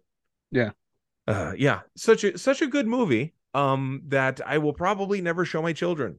Like, yeah, because it was good for its time, and it was even good for our I think it outlasted My General Rule. Yeah, I think it did. But we've changed, probably because society stayed as racist as it did for as long as it did. Like the slowness of society making progress probably has benignly racist almost compared to what it is now. Yeah. It's much meaner. So, well, I've got one for you. Okay. You ready? Yeah. This one's from 1999. So this is only a generation and some change old. Okay. American Beauty. Oh, fuck. Okay. Yeah, okay. It won the Academy Award for Best Picture that year. Yeah, it did. I actually won tickets to it by impersonating the throne room scene in Return of the Jedi, recast with the unimpressive clergyman as the Emperor, Jimmy Stewart as Luke, Christopher Walken as Darth Vader. Did on like a radio competition. And so I won tickets to it. Yeah. Back when the K Street Mall was the K Street Mall. Anyway, the movie was actually really well made. The lighting on it is fantastic. The mise-en-scène is terrific. The acting is terrific. Lester Burnham is absolutely trapped in his world, and it's sucking the life and vigor away from him. All the colors that, and that's Kevin Spacey's character, all the colors that he wears are very bland. They're very uncomfortable. They're very washed out. There's a scene where he's on his monitor at work, and the numbers look like bars keeping him in a prison. His wife, on the other hand, is wearing bland colors, but they're darker in tone. He's more pastel. She's more drab. And she's all about her very vibrant roses. And those are kept in the front of the house. And they're kept on the table in a very well manicured spot. And so she cares about that outward appearance of beauty despite her unhappiness. The outside of their house is very vibrant. Like I said, she's wants to keep the appearance of life, if not the reality of it, in her image. Their daughter wears rich but very dark colors. And the casting is absolutely perfect. Kevin Spacey's baritone plays so flatly in the beginning, unless he's faking passion to anyone. Annette Bening's manic shrillness bespeaks someone who is so desperate to keep up appearances that she's a cartoon of what she wants. And Thora Birch's very flat affect is just dripping with bitterness and disaffection.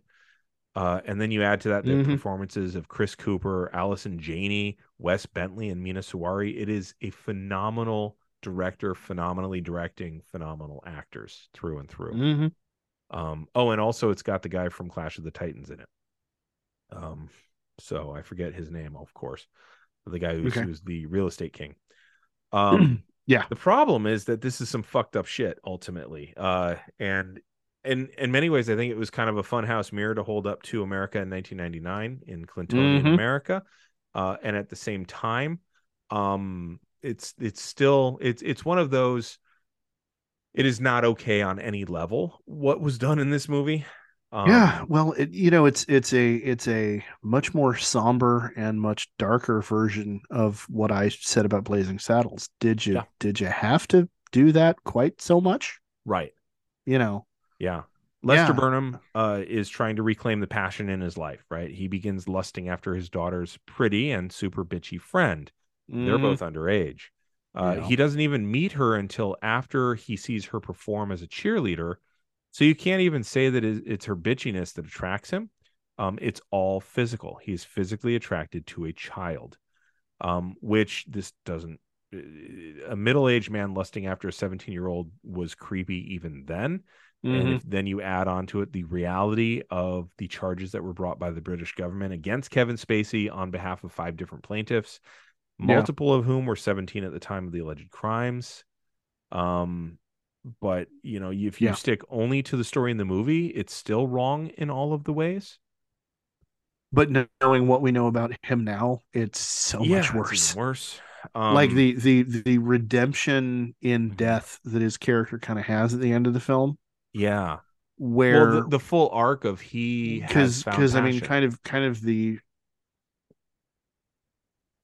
yeah, Yeah. and at the end of the film, he is confronted with what he has wanted Right. for Oh, and most of I'll the and film, I'll get to and that. he Yeah. turns it down.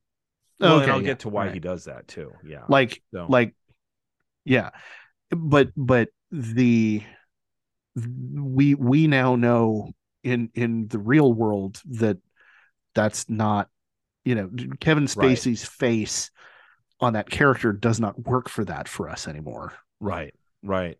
It's really this is one of those art and artist kind of things, separate the art from Yeah, the artist kind of thing.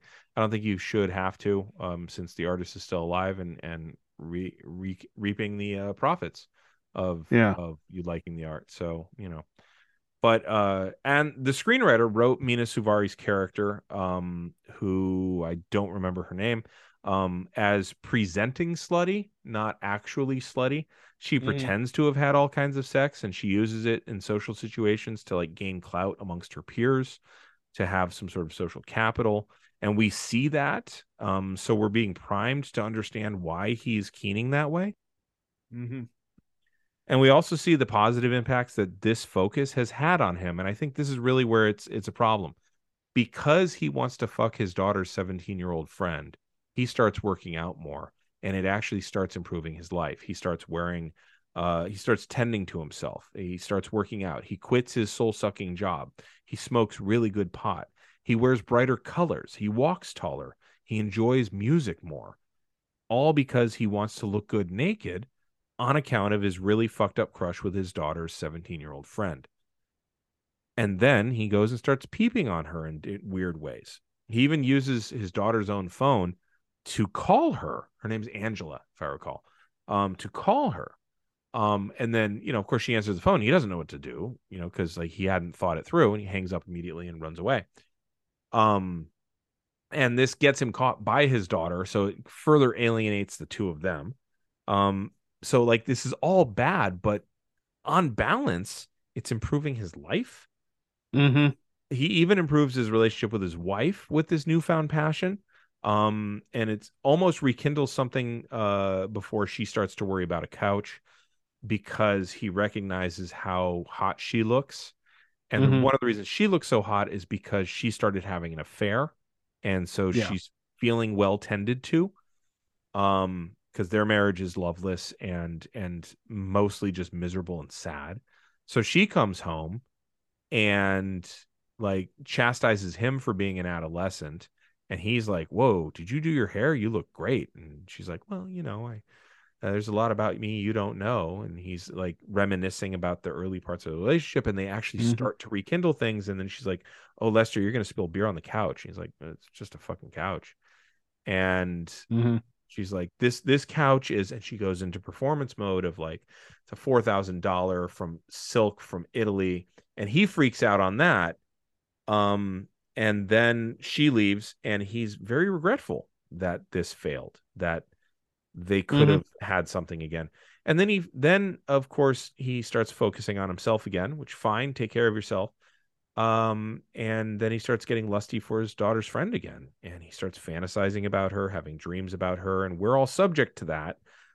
Transferring his wife's roses to her naked underage body in his dreams. So, I mean, again, incredible visuals in terms of like what the metaphor means and stuff like that. But fuck, dude. And the thing is, Mina Suvari was actually an adult at this point. Yeah. So, but she's playing an underage person. So I don't like that. Like, the context of the story is deeply troubling. Yes. You know. Also, Thora Birch was not an adult in this. She was only 16. Oh, seriously? Which calls into question that topless scene. Well, her parents had signed off on it because their parents were fucking weird. They're all about art and shit like that, and like made decisions on her behalf. Art Smart. It's a minor on screen. Don't no. Yeah. Sorry. Same thing with Zeffirelli's films, by the way. There's recently been some discussion of Romeo and Juliet, those characters, those actors, because they were both underage as well. Yeah. And they were naked. Yeah. So anyway, when it finally comes to it, Mina Suari's character, Angela, has kind of written herself into a corner by pretending to want to have sex with Lester to gross out her friend, Lester's daughter, and have some sort of hierarchical power over her. Like, basically, I'm going to fuck your dad. I'm going to do it, you know? And she's like, you're so gross. Would you stop? And like, no, I'm going to do it. And then like, she actually goes up to him. She's like, have you been working out? And his daughter just storms off. And he's like, do you like muscles? And then it gets weird and she walks away. So then she ends up in the situation where the adult in the room is the one who's been lusting after her. And she doesn't know how to back away from what she's claimed to be true, which is that she wants him. And she ends up getting topless. He's sliding off her bottoms and he's starting to kiss her in all the places. And then she says that she's a virgin. And at that point, he stops because he realizes what a child she is by virtue of the fact that she's a virgin. Not anything else, but her saying that. And he even says, he's like, you're kidding. And she's like, no, I want to do this. I just want you to know why it won't be good. And at that moment, he breaks and he realizes that, oh my God, she's a virgin. She's a kid. She's like my daughter. And at that point, he gives her a hug, and it's a very tender hug and a very like, oh, honey, this is terrible. You need to be comforted hug. But he's also the perpetrator of this, like at the exact same moment. So it's just awful. And having come back from the brink of being extra creepy and shitty, he finally seems to have balanced things out, right? And all it really took was a teenage girl exposing herself to him and his thinking of her as his daughter to figure it all out while she's naked. And then he gets to die. Yeah. Now for the extra creepy part. Oh, we haven't had the extra creepy part yet. No. In order to prepare for the roles and the scenes that they were in, actors will often rehearse together in different ways and whatnot, right? Now, at that time, Mina Suvari, was recovering from and going through some pretty dark times. She was in a really bad relationship. She was in her early 20s. She didn't feel herself worth much, and she claimed that the movie was actually a respite from that reality. On set, she was made to feel very important and special. Okay. She claims in her memoir that she identified with the character she played, the one that Lester Burnham's lusting after. Quote, I knew how to play that role because I was so schooled in it. Oh, you want me to be sexually attractive? Done, she said. I felt unavailable in a million other ways, but I knew how to play that card. This feels a little bit like the casting director and the director took advantage of someone who was in a bad place emotionally to be able to better direct them. This is Tippi Hedren kind of territory in that. I'd want to know like shit for days and days and days, and then threw birds at her. Yeah. So before we make that comparison, and or before we go that far with that comparison, I want to know how much the casting director, producer, director, everybody like understood about the depth of the situation that she was in. Right, because she could have been masking, right? And Yeah. so it could be that they didn't know this when they casted her, but it's really hard to claim fully non-willful ignorance once the shooting starts, though, especially for this next part. In her memoir, Suvari goes on, quote, "Between setups, Kevin took me into a small room with a bed, and we laid next to each other, me facing toward him while he held me lightly.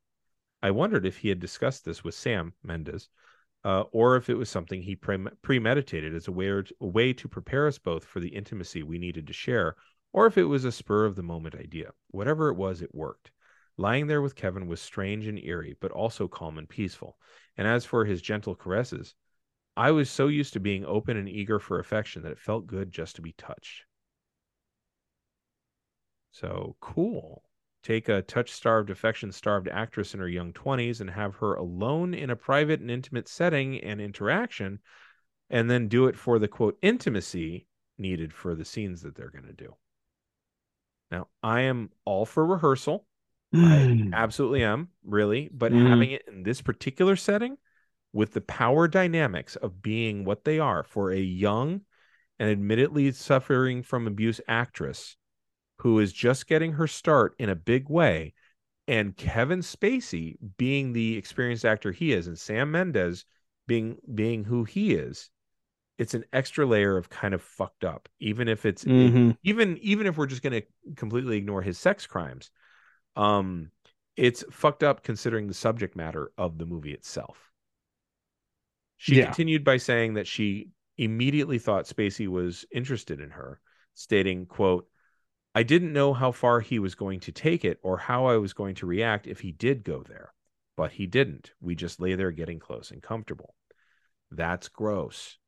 Like, you put her in a situation where she doesn't know how far he's going to take it, and she doesn't feel the agency to be able to leave. Like, that's so that movie did not age well. Never mind his sex crimes, just looking at the subject matter.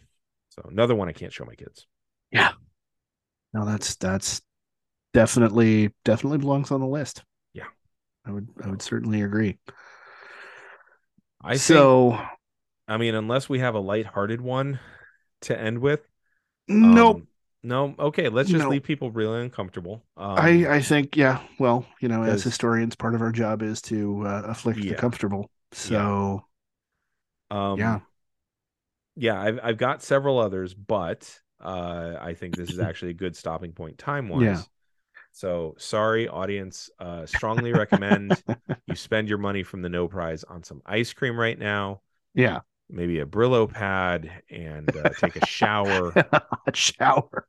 Oh, I really, here's. I'm sorry, everyone. Kind of what I want to say about it, though, is the very fact that these movies can't be watched anymore, I think, is a sign that we've moved forward as a society. That is a really good point.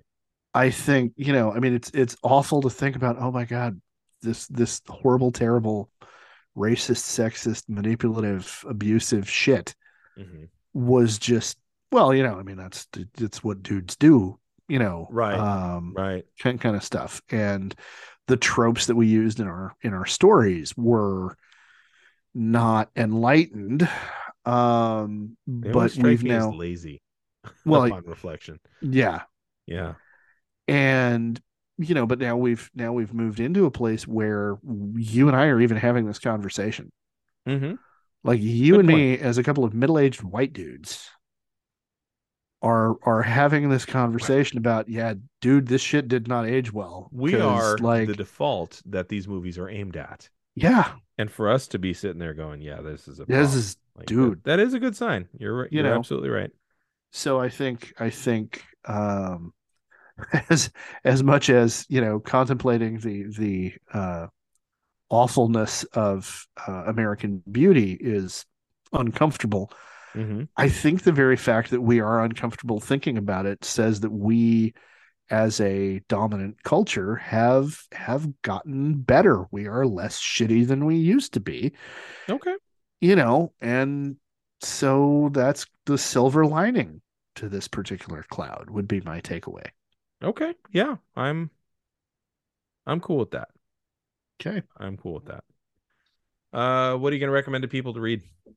What am I going to recommend to people to read? I am going to very strongly recommend that people go out and find um, The Once and Future King. Because just before recording, my wife and I were watching The Sword and the Stone with our little boy, and that is a particular telling of the legend of King Arthur that I think is resonant and meaningful in a modern setting. Mm-hmm. So I'm I going to like go it. with that. I like it. How about you? I'm going to recommend Foley is Good, and The Real World is Faker Than Wrestling by Mick Foley. It was All a New right. York Times bestseller. I think it's his second or third memoir. Um, it's relentlessly sweet and decent. Okay. I mean, here you got a guy who made his career being set on fire, made bloody, thrown off of things, thrown through things. Sticking his tongue through a hole in his lip. Right. Yeah. That was made seconds earlier, Yeah. all these things, making people afraid that he was going to hurt a super heroic Undertaker character. Um, and he writes with such a sweetness and such a God, it's not quite self-aware, but like self-possessed, Okay. and just an honest integrity, and that is a good palate cleanser for what we did to you today. Okay. So I I like it. recommend that, and I guarantee you we're going to have other episodes of this topic. Well, because Yeah, it's a it's lot the of gift movies that out there keeps that on haven't. giving, Yeah, really, I mean, that I'm going to bring up Forrest Gump at some point. Oh, if you don't, I'll be pissed Yeah. because Um. So yeah, there's all kinds of good stuff. Um. But anyway, yeah, that's what I'm going to recommend. Foley is good. all right. So, cool. Sounds good. Where can folks find you? I can be found on TikTok as Mr. underscore Blaylock. And I can be found as Catfetcher, pardon me, on Twitter, for as long as that site manages to not combust into a ball of purple flame. Um, and then we collectively, of course, can be found at our website at www.geekhistorytime.com. You can also find us on Twitter as Geek History Time. And you have already found us either at our website or on one of the streaming services where you can find the podcast. Wherever you found us, please take a moment to subscribe and give us the 5-star review that we've earned. Where can you be found, sir? You know what? You can find me. Let's see. By the time this airs, March 3rd, we're going to be at Luna's at 8 p.m. Please have proof of acts. Bring $10 for capital punishment. And if you missed the March 3rd show, then go to the April 7th show, which is going to be back at Henry's.